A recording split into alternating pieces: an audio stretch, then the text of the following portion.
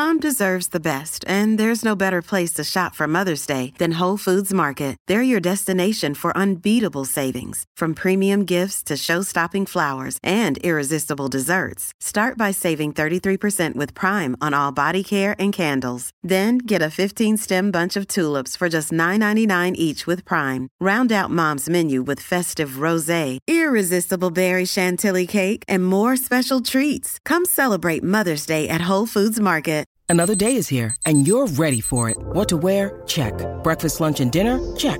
Planning for what's next and how to save for it? That's where Bank of America can help. For your financial to-dos, Bank of America has experts ready to help get you closer to your goals. Get started at one of our local financial centers or 24/7 in our mobile banking app. Find a location near you at bankofamerica.com/talktous. What would you like the power to do? Mobile banking requires downloading the app and is only available for select devices. Message and data rates may apply. Bank of America N.A., member FDIC. What's up, kid folk? Welcome to the #1 college football show. I am your host, RJ Young. Thank you for watching on the Fox Sports app, YouTube, or listening wherever you get your podcast. Today, we are going to do our Week 2 mailbag that we call here, We Out You, where we get to hear from you your most pressing questions and opinions going into this Week 2 of college football. And I want to get right to those. And to help facilitate that, I want to bring in producer Tyler Wojak, noted Notre Dame fan, and absolutely flexing on us for those of you watching on video with the Masters polo. What's going on, Tyler? I'm flexing, but let me just come out and say it. I'm a fraud. I did not get this at the actual Masters. Shout out to Mike Essie at TaylorMade Golf. He supplied me with the polo, and it looks nice, so I'm going to continue to wear it. I was kind of hoping you didn't mention it, but it's out there now. We have to address it. I'm sorry to put you on the spot, but I see the yellow there, and I'm cool. Like, wait a second. Yep, he's doing it. See, you did it. It's golden, like the bear. Fair. Right off the bat, too. Man, are we going to go off on a Masters tangent here? Because we could, but we're not going to, because I would be here all day with all things to say about Augusta and what we can expect in 2023. But that's not this show. This show is college football first, last, and only. Tyler, what do we got on docket today for our Week 2 mailbag? All right, so we're going to start off with some fan-submitted questions before we get to some questions that you posed, and we got some good responses from the fans. So the first question comes from Joseph Weiss. I think I'm saying that right. He says the SEC is 14-1 so far, including a 2-0 Vanderbilt and Florida's upset of number 7 Utah. The only loss is LSU playing a de facto home game against FSU. Is Florida State better than we thought, or is LSU just that bad? First, I need to shout you out for the 14-1 there. Joseph Weiss, as I understand it, is an Oklahoma fan, and conveniently has already put Oklahoma in the SEC and acts like Texas does not exist, even as Oklahoma and Texas play in the Big 12. But I guess if 14-1, we're at 15, so 16. Point there being, hey, LSU had an opportunity to get the SEC off to a 14-0 run, and that came up short, quite literally with a blocked extra point.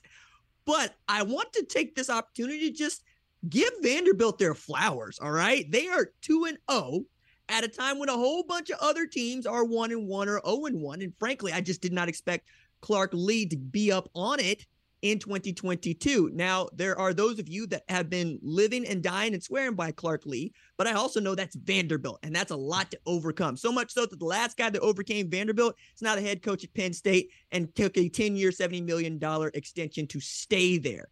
But I don't think that LSU is just that bad. They're clearly very talented. They just need to work on what everybody needs to work on, quite honestly, special teams, right? You got to be able to take care of the rock.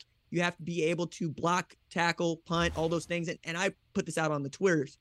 Look, when you have 2 muff punts, a blocked field goal, and a blocked extra point, right, plus a 15-yard unsportsmanlike conduct penalty from your 5-star linebacker in a critical situation, yeah, you're going to put your team behind the 8 ball. But I didn't see anything there that LSU can't overcome. But I am, like many of you, just kind of, can it get any weirder and cooler, this sport, the way that it goes down on a Sunday night just before Labor Day? Tyler, what do you think? I mean, that was a tough night for Bayou Brian down there in New Orleans. It is a little bit poetic, too, given all their special team struggles, because the only coach from Notre Dame that followed Brian Kelly to LSU was Brian Polian, and he's the special teams coordinator. So seeing that as a Notre Dame fan, like I don't even hate Brian Kelly. Like, pretty much the entire internet does, but I still did get quite a chuckle there at the end. I mean, for LSU, Brian Kelly has a big old mess to clean up, and that became apparent. And even though they have a ton of talent, it's probably going to take a little bit longer than LSU fans would hope to sort of right the ship. But I think eventually they'll figure it out and they'll get back on track, but it might take some time. Couple things I wanted to point out there for the diehard college football fans. First is I saw what you saw. LSU's got an offensive line situation. It's got to get fixed because Jaden Daniels can't spend the rest of his career running away from people trying to chase him, especially in the SEC West where he's liable to get caught more times than not. And the other part about this that I thought was really interesting that, well, makes this more like college football that I know and love. Kayshon Boutte just decided that, hours after losing to Florida State in a nationally televised game, that he was just going to remove all LSU paraphernalia from his Instagram account, and now it is a thing. You have some cultural issues and you have some fundamental physical issues that you got to overcome down there at the university in Louisiana, and what I think is still the best job in all of college football. But yes, Brian Kelly has quite a lot to fix before we can even begin to talk about them being a championship caliber football team. Yeah, I saw Boutte and how he removed all the LSU content. It's not good for Brian Kelly. It is probably good for his NFL draft stock because it shows that he's NFL ready. I mean, he's following in the footsteps of A.J. Brown. Debo Samuels did it. Hey, they got what they wanted. Maybe now Boutte is going to get some more time. Yeah, it's a thing. I hate it personally, but it's effective, so we can't fault him there. All right, let's move on to the next question. This comes from Tim Dwyer. The Jayhawks won by 46 and covered by more than a couple touchdowns. Is this the actual start of something? I sure as hell hope so. Like, I have been the dude in the driver's seat of the race car that is national media guys going, Kansas is about it. And I've been on that train basically, or driving that car as it were, because I'm mixing up my own analogy, since May of 2021 when we first learned that Lance Leipold was going to be the guy. He didn't really get to meet his team, honestly, see what they were about until August of that year. And all they did was damn near knock off Oklahoma in an 11-win season and knock off Texas in Austin in what was one of the more thrilling games of the 2021 season. And now this year they went into the portal and added a bunch. One of the guys flew under the radar for many is Ohio State transfer safety Craig Young. They are really looking at the Big 12 saying, no, we belong and we can compete. And then, yeah, you get a 46-point victory against an FCS opponent. I don't care because it's Kansas, and they haven't been really, really good for about 15 years. And I think that they have the right coach, the right athletic director to put them on what I think is a consistent route to winning and winning pretty regularly as the Big 12 is going through some transition in the next couple of years. I think there's going to be some jockeying for position here. And Leipold has guys that believe in him, guys that he really wants to coach up. And frankly, he's doing a great job of getting to know them. I think many of you are going to get to know Earl Bostick Jr.'s name by the time we get to April 2023. He's an offensive tackle because he went from giving up basically a sack a game before Lance Leipold got there to giving up just one sack in his last 11 games going into this season. And I asked Earl, who had been around since 2017, having seen a bunch of different coaches and coaching staffs, what changed? And he said, Coach Leipold just asked me about me. He showed me that me, the person, is a very big deal to him. And then he just made the game simple. Says, see thing, block thing. That was what it came down to. And if that is what you have to do at Kansas to get these sorts of results, look out. I think the Jayhawks are going to be about something really spectacular in the years to come. Tyler, what do you think? You've been on this for a while now. You're right. And honestly, your confidence is the reason that I took the over on their season win totals. Now, it was only 2.5, but hey, we're a third of the way there. I don't like their matchup against West Virginia this weekend, but I think they can upset one of their Big 12 opponents this year and get to that third win. I think you had them, and we're doing our conference previews this season. You were high on Kansas again there, too. So you're right. You've been driving this car for a little bit now. All right, let's move on to the next question. This one comes from a colleague of yours and ours, really, Ben Verlander. He asks, is Old Dominion the best team in the country? Look at ODU Ben coming through. I like it. For those of you that do not know, Old Dominion upset Virginia Tech over the weekend in what has become just a dramatic example of what college football is and can be. One, you get an Old Dominion that was playing AA football like 15 years ago, upsetting Va Tech. believe, for the second time. Yep. And they're on the schedule, right, for the next 10 years. Basically, this is going to be an interstate rivalry between them because Old Dominion has willed it so. The Monarchs coming and showing up. But also, you had two former Penn State coordinators going at each other. Ricky Ronnie being the head coach at Old Dominion, was offensive coordinator at Penn State. And, of course, Brent Pry was defensive coordinator at Penn State last year. He takes over Virginia Tech. You have Virginia Tech coaches get stuck in an elevator as they're also down at half. And then you have Ricky Ronnie and the Monarchs coming to upset them 20-17. And then it got a little bit worse as Vatek told ODU's athletic department, hey, we had some things that were pilfered from our locker room. We'd like you to take a look at that. And the authorities are involved. But for Ben's purposes, who is a diehard ODU college football fan, let's not ruin this moment. Okay, this is really nice. This is really nice for you. This is really nice for ODU. I'm just going to remind you that my University of Tulsa Golden Hurricane absolutely gave ODU the business. So I wouldn't want to talk about them being the best team in college football just yet, but very nice for you. I'm very happy for Ben over there at Flippin' Bats. For those of you that do not listen to the show, please give it your time. Ben is extremely enthusiastic about the sport. And if you need Shohei Ohtani content, he is your man for such things. Tyler, what do you think? Look, they might not be the best team in the country, but they're making a strong case to be the best team in Virginia. That's 2 wins in the last 4 years over Tech. Tough start to the Brent Pry era over there at Tech. I think they had 5 turnovers and 1 million penalties, and then they got all their stuff stolen at halftime.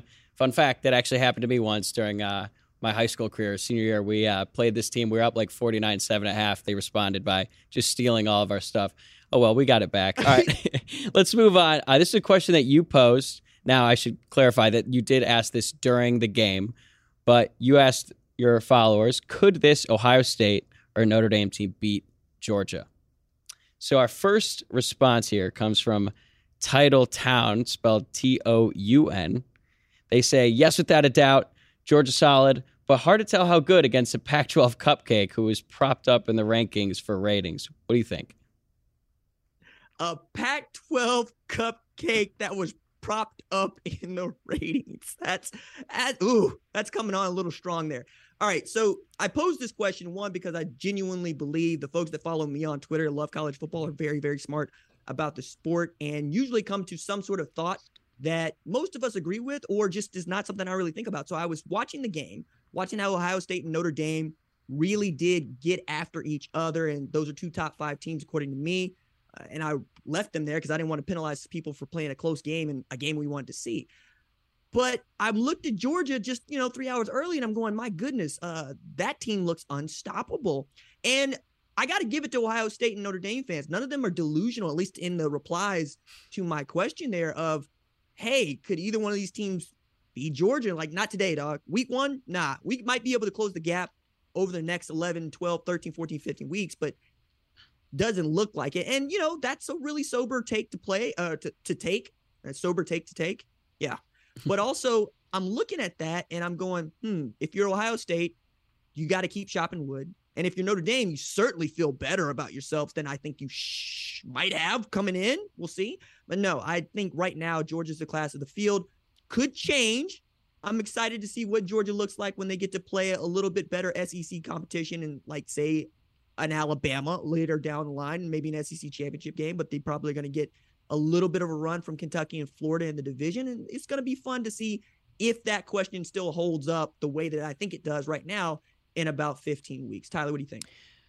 I agree. I want to show you this response from Dominic Woods. Dominic says, if it's the Georgia team I saw today, then heck no.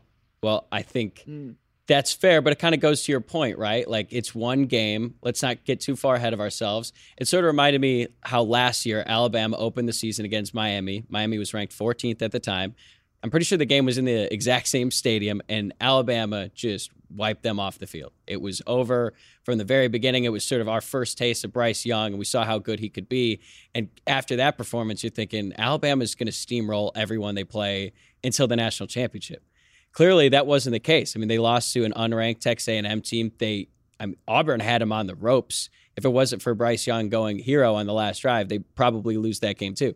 They obviously were a very good team. They ended up losing the national championship. But I think this could be a case here in the first game. Oregon ranked a little bit higher than they probably should have been. Now, Oregon could still be a very good team. But I think it might be too much to say, let's take that one game and that one example and say Georgia's going to just dominate everyone the rest of the way. The longest field goal ever attempted is 76 yards. The longest field goal ever missed? Also 76 yards. Why bring this up? Because knowing your limits matters, both when you're kicking a field goal and when you gamble. Betting more than you're comfortable with is like trying a 70-yard field goal. It probably won't go well. So set a limit when you gamble and stick to it. Want more helpful tips like this? Go to keepitfunohio.com for games, quizzes, and lots of ways to keep your gambling from getting out of hand. I'm inclined to agree with your point there, and it's a good one about what Alabama did to Miami and then what Texas A&M did to Alabama and what Auburn did to Alabama, quite frankly, which is begging the question for me, how does Georgia operate now that it has the number one headband, right? Because that's what Alabama was dealing with last year. For those of y'all that don't know the number one headband, I am a black man that loves Afro Samurai, and the first Afro Samurai 6 episodes are about him trying to pursue the number one headband from Justice to be the greatest fighter in all the world, gets the number one headband, and then the second time around, he asked to actually fight his daddy, among other people, to get the number one headband back after it had been stolen from him. Point here being, Stetson Bennett was on his Bruce Leroy, right? He had the Golden Glow against Oregon. Can he keep that glow as he gets into better competition? I did not expect to be talking about Stetson Bennett the way I was talking about Bryce Young last year, showing some absolute wiggle, showing some really great decision-making skills, and showing dudes like Ladd McConkey can get into the end zone, which feels like a dude that ought to be driving moonshine out of Dawsonville, Georgia, but that ain't what it is. Same thing with Stetson Bennett. Just got a little bit more wiggle and a little bit more know-how than I would give him credit for. Look at this play here. You evade one defender, you see two coming after you, evade those two, and you throw one back against your body into the end zone. That's just not what I thought Stetson Bennett had in his repertoire before this season. And now that you've demonstrated against what I think is a decent, if not good, Oregon defense, we could have other conversations about the offense. I want to see how this develops, especially as they get into that SEC schedule where I think, yeah, most of the teams on there, save a couple, have an opportunity to shock the world and get a win against Georgia. And then how does Georgia bounce back from that? But again, these are all things that we may or may not get to see based on how Georgia carries the number one headband. Tyler, did I stretch that just a little too far with the analogy there? I don't understand the analogy, so I'm going to just trust you on it. I will say Stetson Bennett went from like plus 5,500 or something crazy to win the Heisman. I think now he's getting 20-1. So quite a week one for him. To wrap things up on your question, as the Notre Dame fan, I feel obligated to say, no, they cannot beat Georgia. For the same reason they couldn't beat Ohio State, they just don't have the skilled players on the outside. As for Ohio State, I think they can. And I think that they showed a toughness in their win against Notre Dame that, frankly, they just didn't have last season. And you need that sort of toughness to hang with the Dogs because they got dudes all over the field. All right, let's go on to another question you asked your followers today. Following week one, which of these three has the best chance to go undefeated? Number 1, Oklahoma. 2, USC. 3, Ohio State. So 3 good performances. Let's go to the first response here from Corey Oliver Hester. Corey says, the first 2 played cupcakes and the third one in an unimpressive manner. So our guy Corey here just thinks none of the 3 are impressive. How do you feel about that? Look, man, college football fans are the hardest people in the entire world to impress. So much so that you can run the table undefeated. People say you didn't play nobody. Like, it doesn't matter to me. You know, you can't beat Bama.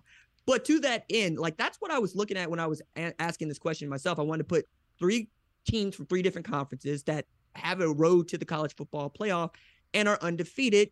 And I think got dudes enough to at least make that sort of an argument. It's not like I threw Coastal Carolina in front of you, as I have been wont to do in the past, or even UTSA, which we'll talk about a little bit later on. But I wanted to know from folks where they're actually putting their eyes, right? Because if you watch USC, you think the defense now is a little bit better than you expected it to be, even as you expect the offense to do what it does.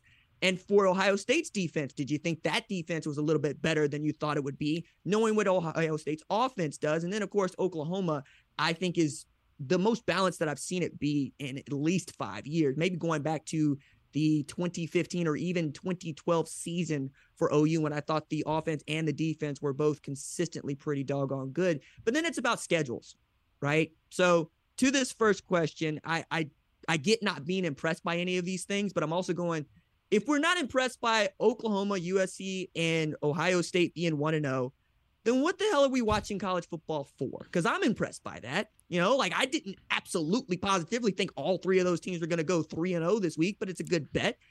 And we're here for that, right? We're here for the game that's being played and not necessarily for who's going to win the national championship, even if we could say before the season started, just hand it to Georgia or Alabama. Am I a little just too cynical there, Tyler? No. The reason I picked this is just it is the most stereotypical college football fan. No one is any good. Nobody has played anyone. Like, if I had to guess here, I don't know, Corey, but I'm guessing that last season when Georgia was like 8-0, 9-0, Corey said, well, Georgia hasn't played anyone. Well, maybe. I mean, they did play 9 games against college football teams, and they're winning each game by like 50, but we're just going to discount that. All right, let's move on to another response. This one comes from David Davis Jr. David says, USC has to get by Utah and Notre Dame. Ohio State has to get by Michigan. Oklahoma has Baylor and Texas, but I'm going to be loyal and say Oklahoma. So good for the Sooners. I appreciate the loyalty there, especially as a dude that is as objective and clear-eyed as any OU fan that I've ever met in my life, so much so that Oklahoma fans will tell you all about that. But I have to raise my eyebrow here because the man just said Ohio State has to get past Michigan. I'm just going to point out that until November of last year, nobody anywhere would have said the words Ohio State has to get past Michigan and be taken seriously. Is that where Michigan is? Apparently, because I am the only person holding the straw going, I don't know that Michigan is as good as we think they are. I have them inside the top 25, which hasn't really changed much of anybody's opinion about what I think about Michigan, but now they are accordingly a top 5 team to many, based on beating the hell out of Colorado State in year 1 with Jay Norvell at the Big House at 11 a.m. on a Saturday. They'll play Hawaii at night. They'll play UConn after that. And by then, we're talking about probably them being a top 4 program according to the people that make rankings, right? Not name me. But I'm also looking at this going, man, is Michigan really that good? And am I overlooking something about them that could give Ohio State fits? Because unless J.J. McCarthy is the dude that I think he's going to be, I don't really see it going that way. So the idea of someone just saying that Ohio State has to get past Michigan, especially over the last 10 years, just caught me off guard. Maybe I'm just locked in a little too tightly there. What do you think, Tyler? No, I would agree. I think that's a good segue to our next response. This one comes from Matt Ferguson, who says Ohio State has by far the best chance. Hard to say with Oklahoma and Brent Venables year 1. USC has no shot. Riley always dropped at least one game to a less talented team each year, and let's face it, basically admitted he couldn't beat teams with more talent when talking about his playoff record. So Matt here is saying Ohio State, but he had some shots to take at Lincoln Riley on the way out. Hey, man, apparently I am the only Oklahoma fan who's just like, I'm over it. It's fine. I want USC to be good because when USC is good, it's fun, but I also want it to be good because, frankly, we haven't had what college football fans think of as a real babyface and heel in a national championship in a very long time. I want to say I got to go back to the first time it ever hit me in the face was Nebraska and Florida when Steve Spurrier was very much the dude wearing the black hat and enjoyed that. And Tom Osborne was the guy that just couldn't get over the top and finally got over the top with what quite literally is one of the greatest college football teams of all time.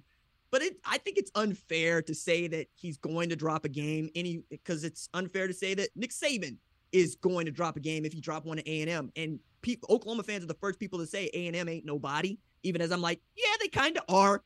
They're kind of pretty good. And I think of USC as being the same way. Now, I also think it's fascinating that Oklahoma fans still have all this to say about USC because there is a point at which it's just petty. Right. And I'm not that person, but I'm not that person because I enjoy the sport and I like it when Lincoln Riley's good because then we have more quarterbacks to talk about, wide receivers to talk about, running backs to talk about. And frankly, I would like to see USC putting up a fight here in a way that they just haven't mostly since 2017. Like I'm going to give them that Pac-12 championship and that number 3 rank going into the Rose Bowl. And finishing number 3 in the Associated Press poll, I think with a win over Penn State, if I got that right, with Sam Darnold, back when we all thought that Sam Darnold was that dude. I tend to think that USC actually has the most difficult path of those 3 programs. 3 programs. One, because I think Notre Dame knows that they're good now.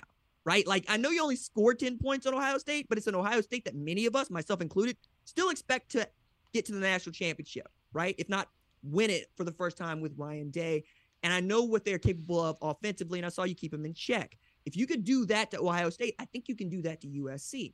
To say nothing of USC still wants to play an FBS program for all 12 games of its regular season schedule, which is not the way that I would draw this up if I'm looking to win 10 or 11 games, but also if I'm just looking to build some confidence for my players. And then you have Utah. That's going to be tough for you, along with Notre Dame. Fresno State is not a gimme as much as people want to not think about them coming the week after you play Stanford in your first Pac-12 game. I also look around, I see UCLA is not bad. As a matter of fact, if UCLA won 9 games this year, it should not shock anybody. I think that if USC makes the Pac-12 championship and they win it and they're undefeated, they're getting into the college football playoff. Now, I also think that the teams I listed are all capable of beating them, and a couple that you haven't thought of are just going to decide that, no, that's Lincoln Riley as the head coach of USC, and he picked out the Pac-12, and he picked out us because he thought that he could do better than what we've been doing over here, and we have some things that we would like to show Lincoln Riley, who apparently spending a lot of time in South Central, is about to find out what South Central is all about. Tyler, it's a lot there. What do you think? There's a lot going on there. And I want to actually show another response we got. This one comes from Jimmy Trujillo. Jimmy says USC because they play in the Pac-12. Admittedly, the Pac-12 did not have the best opening weekend of any of the Power 5 conferences. But for all the reasons you just mentioned, I think it's a little bit dismissive of USC's schedule. I'm going to come out and say it. I don't like USC. That does not mean that my next statement is biased. They are not going to beat Notre Dame. Okay, maybe it's a little bit biased. But anyway, I don't think they're going to beat Notre Dame, and I also don't think they're going to beat Utah. They have to go to Salt Lake and play in maybe one of the more underrated hostile environments in college football. It doesn't pack 106,000 like Columbus does, or Ohio State does in Columbus, but you get my point. It's really loud. It's raucous. It's going to be the first real test for USC, and you mentioned Fresno State. Jake Haener can throw the ball. And for me and USC, did you see Raleek Brown hit the Heisman pose when he scored a touchdown in the first half against Rice? I mean, for that reason, I'm out. USC's not going undefeated. Absolutely not. That would be like me hitting the Heisman pose because I just showed up to work. That's what I'm supposed to do. You're supposed to pummel Rice in the season opener. I'm sorry. I saw that and was disgusted. And anyway, rant over. What do you think? No, I appreciate the rant. And as a guy that has seen Raleek Brown play football since he was a freshman in high school at Mater Dei, I understand why he's feeling himself. One, that dude flew all the way out to Norman and actually went through workouts at an elite camp in June, I want to say, of 2019 with Brock Vandagriff to win an offer. And Brock Vandagriff and Raleek Brown at one point or another were committed to Oklahoma because of Lincoln Riley, right? Now Brock Vandagriff, I think, is the third-string quarterback behind Carson Beck at Georgia. And, of course, Raleek Brown hit the Heisman against Rice. To your point about playing at Rice-Eccles, though, my goodness, yes, that atmosphere is not kind to anybody that wants to play there because the Utes fans are extremely proud, and they know that their program has its back against the wall now if they want to make it to the college football playoff, let alone defend their Pac-12 championship. And the Pac-12 being weak, look, man, we talked about it on Saturday. We talked about it for our show on Monday, and now we're talking about it for our show on Thursday. It just took another hit to its reputation that it couldn't afford to take, okay? This is a year in which Utah beating up on a Florida team that was unranked would have been great for the Pac-12, especially following Georgia stomping a mud hole in Oregon and walking it dry. So those are your last two Pac-12 champions getting absolutely run out the building by Georgia and then losing a game that they probably should have won in the swamp to a team that's got a first-year head coach and a quarterback that went from iffy to Heisman contender in Anthony Richardson. You have a lot that you have to bounce back from. And now, because they beat up on Rice, you really got to start to talk about USC being one of the better teams in your conference. And you got to hope that that team can beat up on Tyler's Notre Dame, because I'll be the first person to point out 2018 Notre Dame had no business being in a college football playoff, period. Didn't. Damn near lost to 5-7 Southern California. But they won that game, and they end up in the playoff because they're Notre Dame. If you want to see Notre Dame not make the playoff, you need USC to win that game. So if you're a team that can't root for Notre Dame and a team that can't, or a person that can't root for Notre Dame and a person that can't root for Lincoln Riley, you're just stuck. Because I genuinely believe by the time we get to that game, it's going to have college football playoff implications, whether you like it or not. All right, well, that comment about Notre Dame 2018, we'll just have to have that conversation off air. A little upset by it. But to wrap things up on this question, I'm just going to say I think it's got to be Ohio State. They're going to be at least 2 touchdown favorites in every game left on their schedule, with Michigan being the only exception. So they're the most proven team.